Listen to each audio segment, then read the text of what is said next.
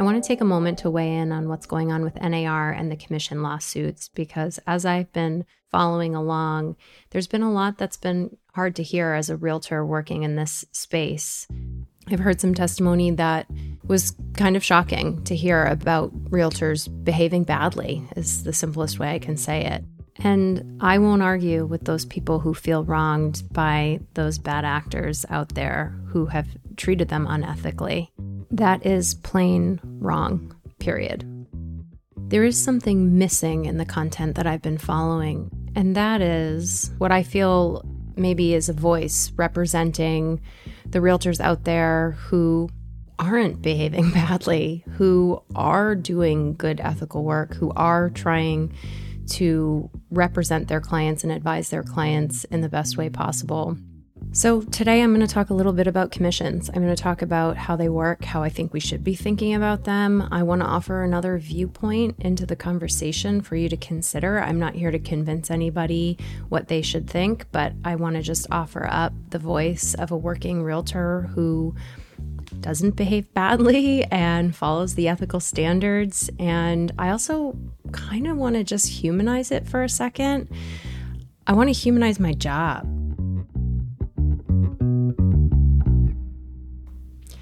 Now, I don't want to claim to be speaking for realtors everywhere. Definitely not.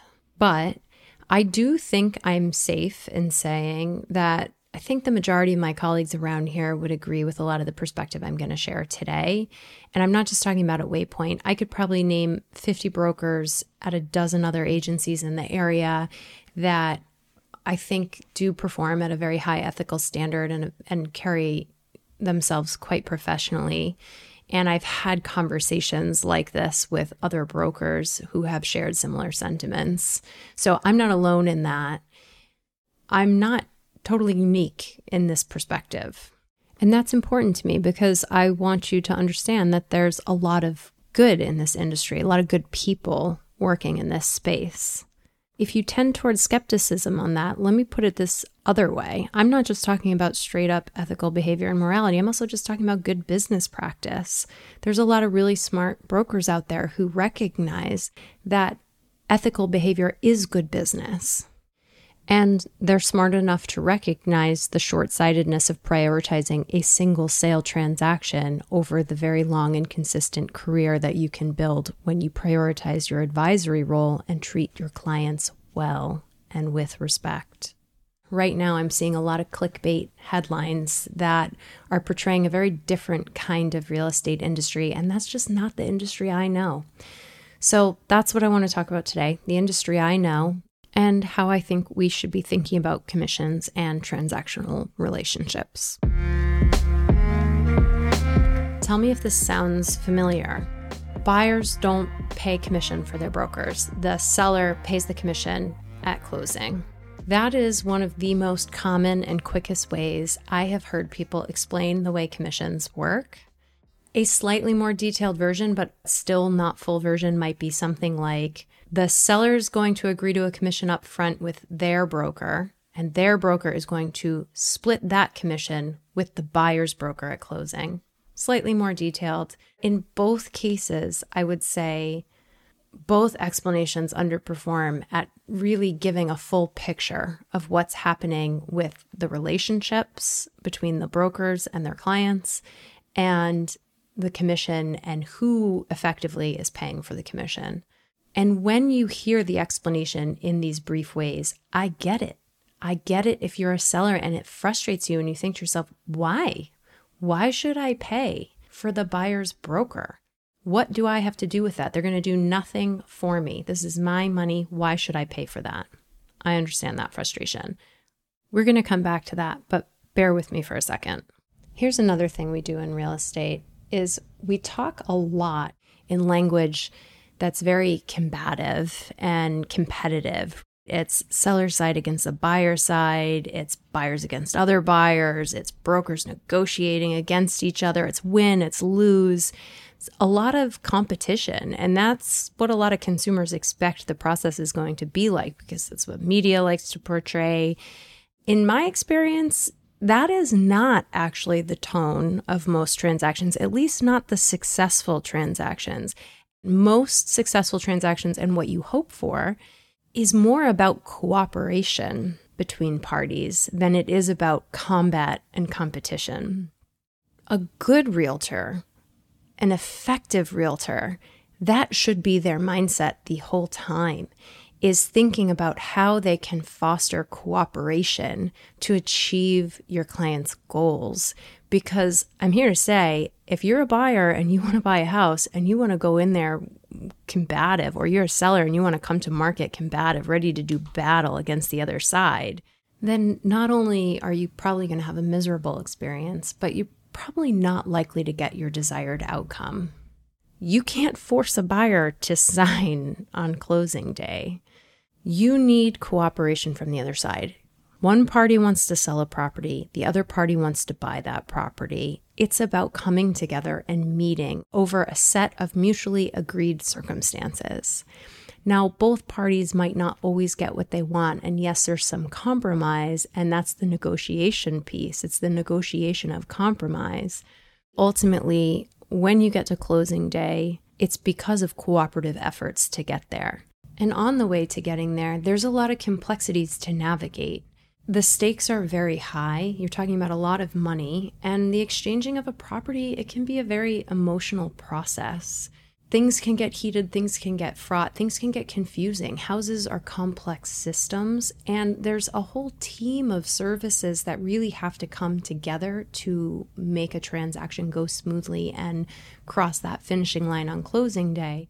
This is why I say realtors are portrayed as salespeople frequently, and that is not an accurate portrayal in my mind. I mean, obviously we sell properties, so there is a sales component to what we do. I would say at the core of our work, the most important part of the service we provide is our role as an advisor to our clients through this complex process, and our ability to provide tested and trustworthy resources to pull that team together and to coordinate that team to ensure the smoothest transaction possible. Plain and simple, the job is about giving our clients the confidence, the knowledge, and the resources they need to effectively reach their goals in the marketplace. That's it. That's the job. And whether or not the buyers and sellers think of it this way, the reality is that both parties benefit when the other side has when both sides have professional and excellent advisors and representation. Here's just a few examples of what I mean by that.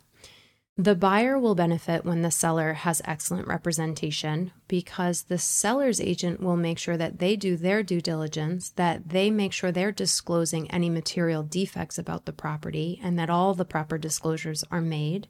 They'll make sure that they've done their homework and that they can justify the price that they're coming to market with, that they're not pulling some wild way above market price. The seller will benefit by the buyer having good representation because the buyer's agent's going to make sure that the buyer is coming to market prepared, that they've got their ducks in a row, they're ready to make a bona fide offer, and that they fully understand the condition of the property so that they're doing their best to prevent any curveballs during inspections that might upset the transaction so that the buyer knows what they're getting into when they're making their offer. This is all part of the cooperative effort that I am talking about. Both sides deserve to have this type of representation, and I really believe that we have a much more sustainable real estate market when both sides are getting good quality professional representation.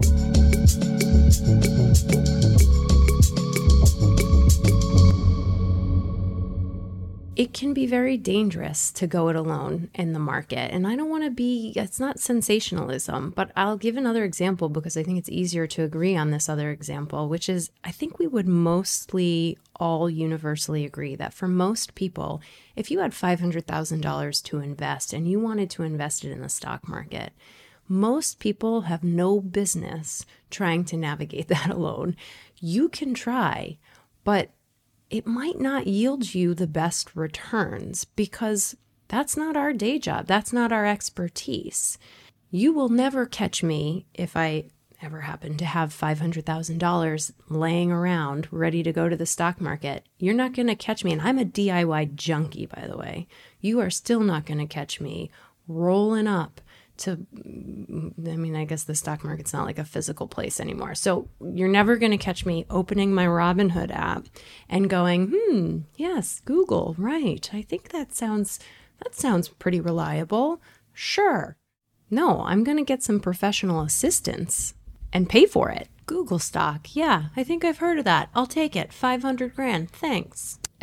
Yes, there are a lot of websites these days that help us DIY, right? It's become easier than ever to find homes for sale or to list your home for sale yourself. It's easier than ever thanks to technology. But does that mean that it will yield you the best outcome with your financial assets? Just because you can, does it mean you should? Are you saving a penny to lose a dollar? I could keep going here.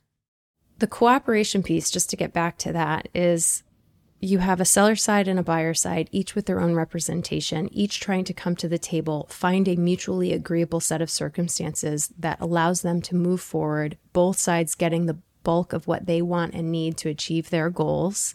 And that's the cooperation piece. But the part that we don't do a very good job talking about is that the commission to pay for that professional service is also part of the cooperation piece. And so it's not really the full picture to think about it in the way of, okay, both sides had this cooperative experience and now the seller is paying for the whole thing. Let me explain why. You have a buyer writing a check at closing. That is the buyer's money, right? It's not the seller's money until they hand it over. And the commission that's going to be paid to both sides is going to come out of that check that buyer is writing. So there is a cooperative element to that because one of the circumstances that they had to agree on to even get to the closing table was that the buyer had to be willing to pay that price. And part of their willingness to pay that price is based on the fact that they have effective counsel, aka their realtor, advising them on the market and giving them the sense of confidence and helping them pull together the resources, whether that's connecting them with good lenders or other services, inspection services and title companies to check for title risks. They have the confidence come closing day to say, I am prepared to pay this price for this house because I know that this is a smart investment. I feel confident about that. I feel good about that. And they're handing over that money. The title attorney is taking that commission money, setting it aside at closing, and then distributing to the seller their profit. It's not that the seller receives that money and then writes a personal check to the buyer's agent. The seller doesn't get taxed on that money. So we tell the story that the seller's paying the commission, but really if we look at the whole picture and we think about it from a cooperative viewpoint, it starts to feel a lot more fair.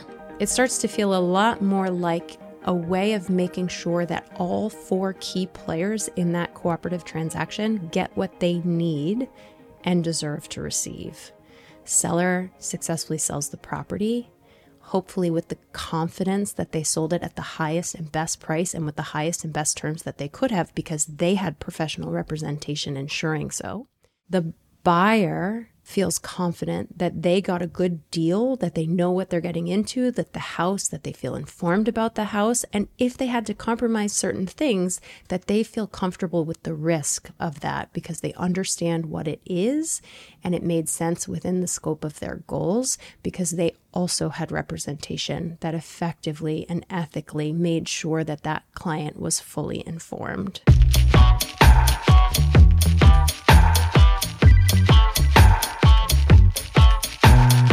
So the last thing I just want to touch on is just the humanizing of my job piece. To describe realtors as salespeople, I think, is a really narrow definition of what the work is.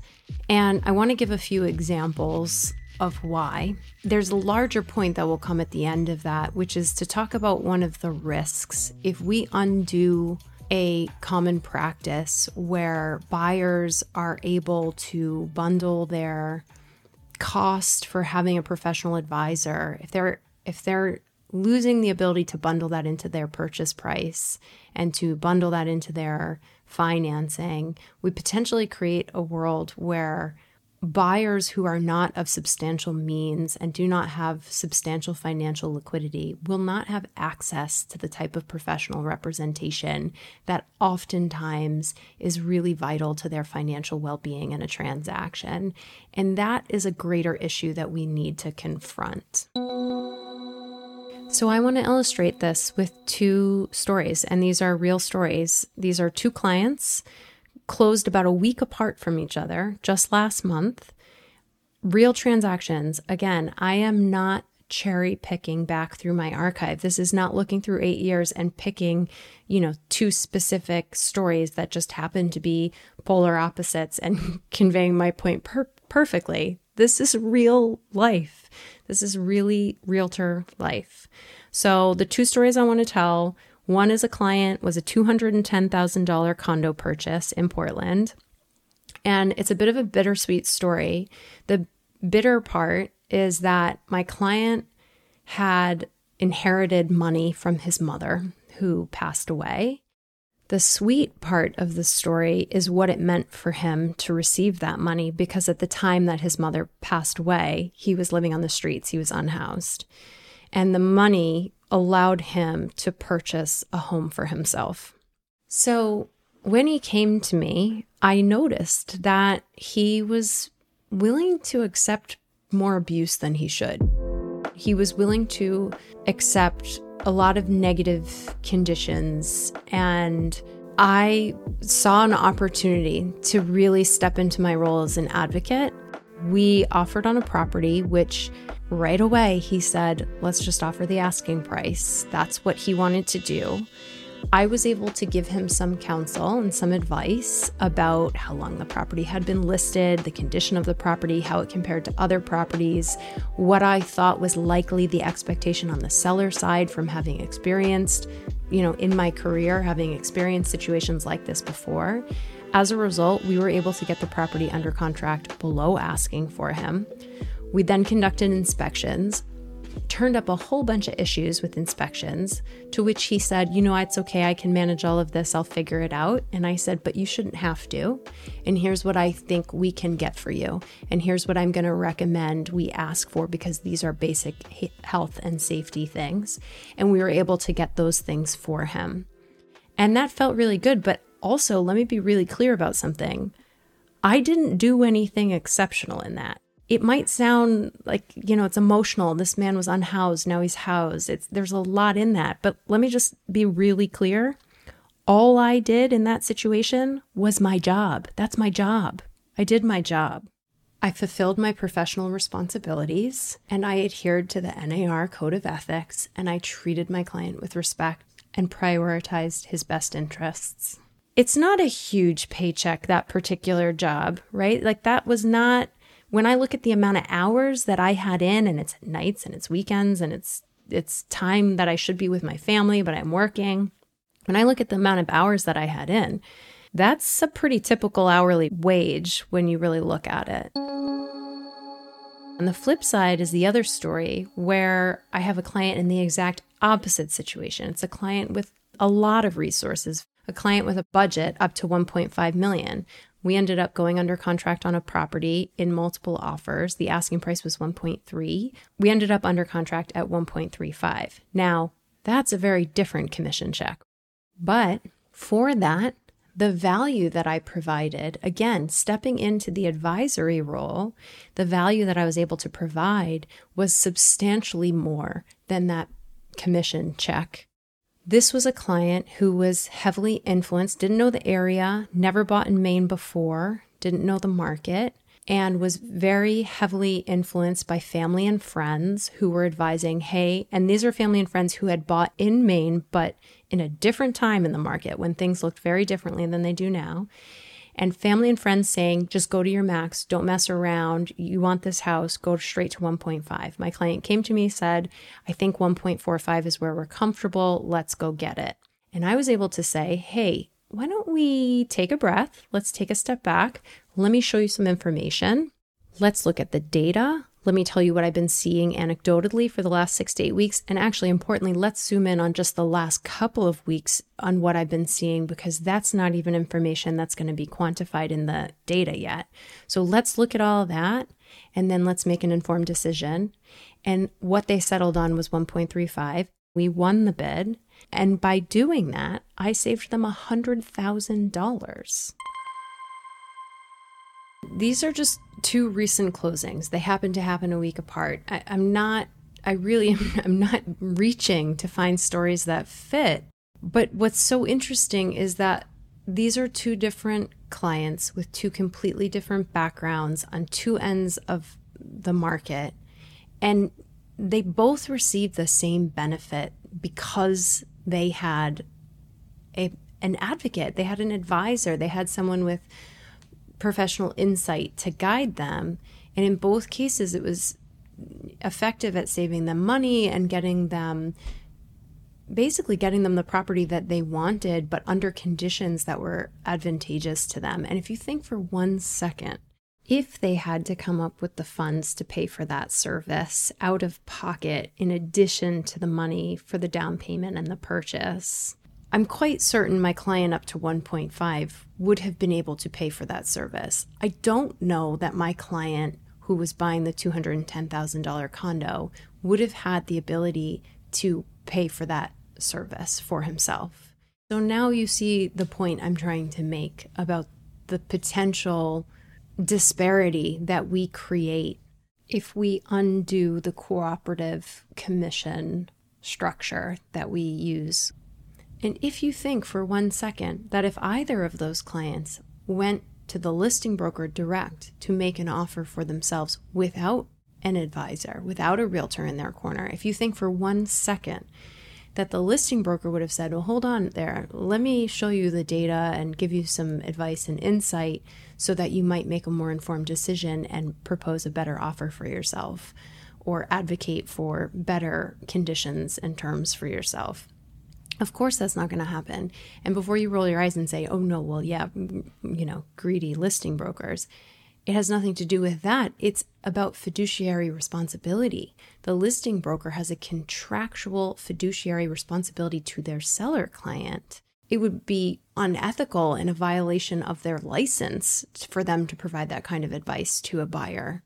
The system we have now, it might not be perfect. It has some flaws, clearly, because I have heard some very damning evidence in the coverage of these lawsuits. I've heard some very devastating things about realtors behaving unethically. There needs to be greater barrier to entry for the career. You have to have, I think, more education and more training. And critically, perhaps more than anything else, what I think that we need from leadership in this industry and more voices in this industry, emphasizing a culture that prioritizes our advisory role above our sales role.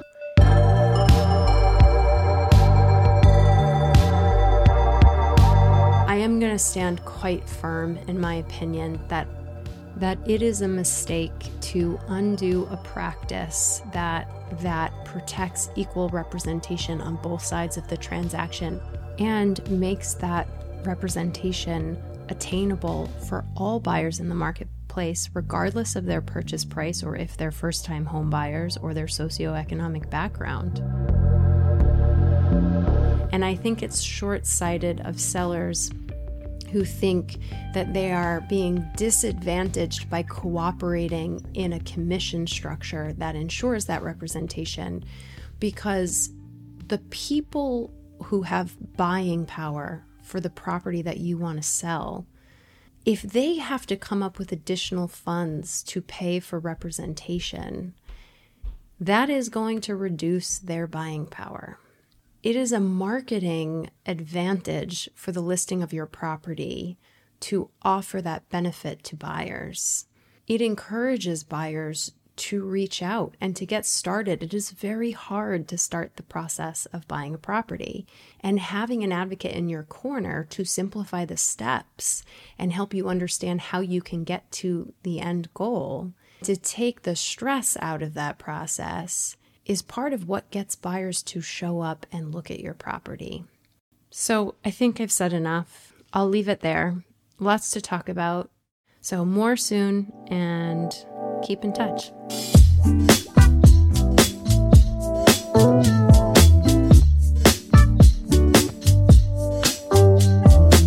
The For Real Estate podcast is a nonsensible production. For more information, please visit www.forrealestatepod.com. And thanks for listening.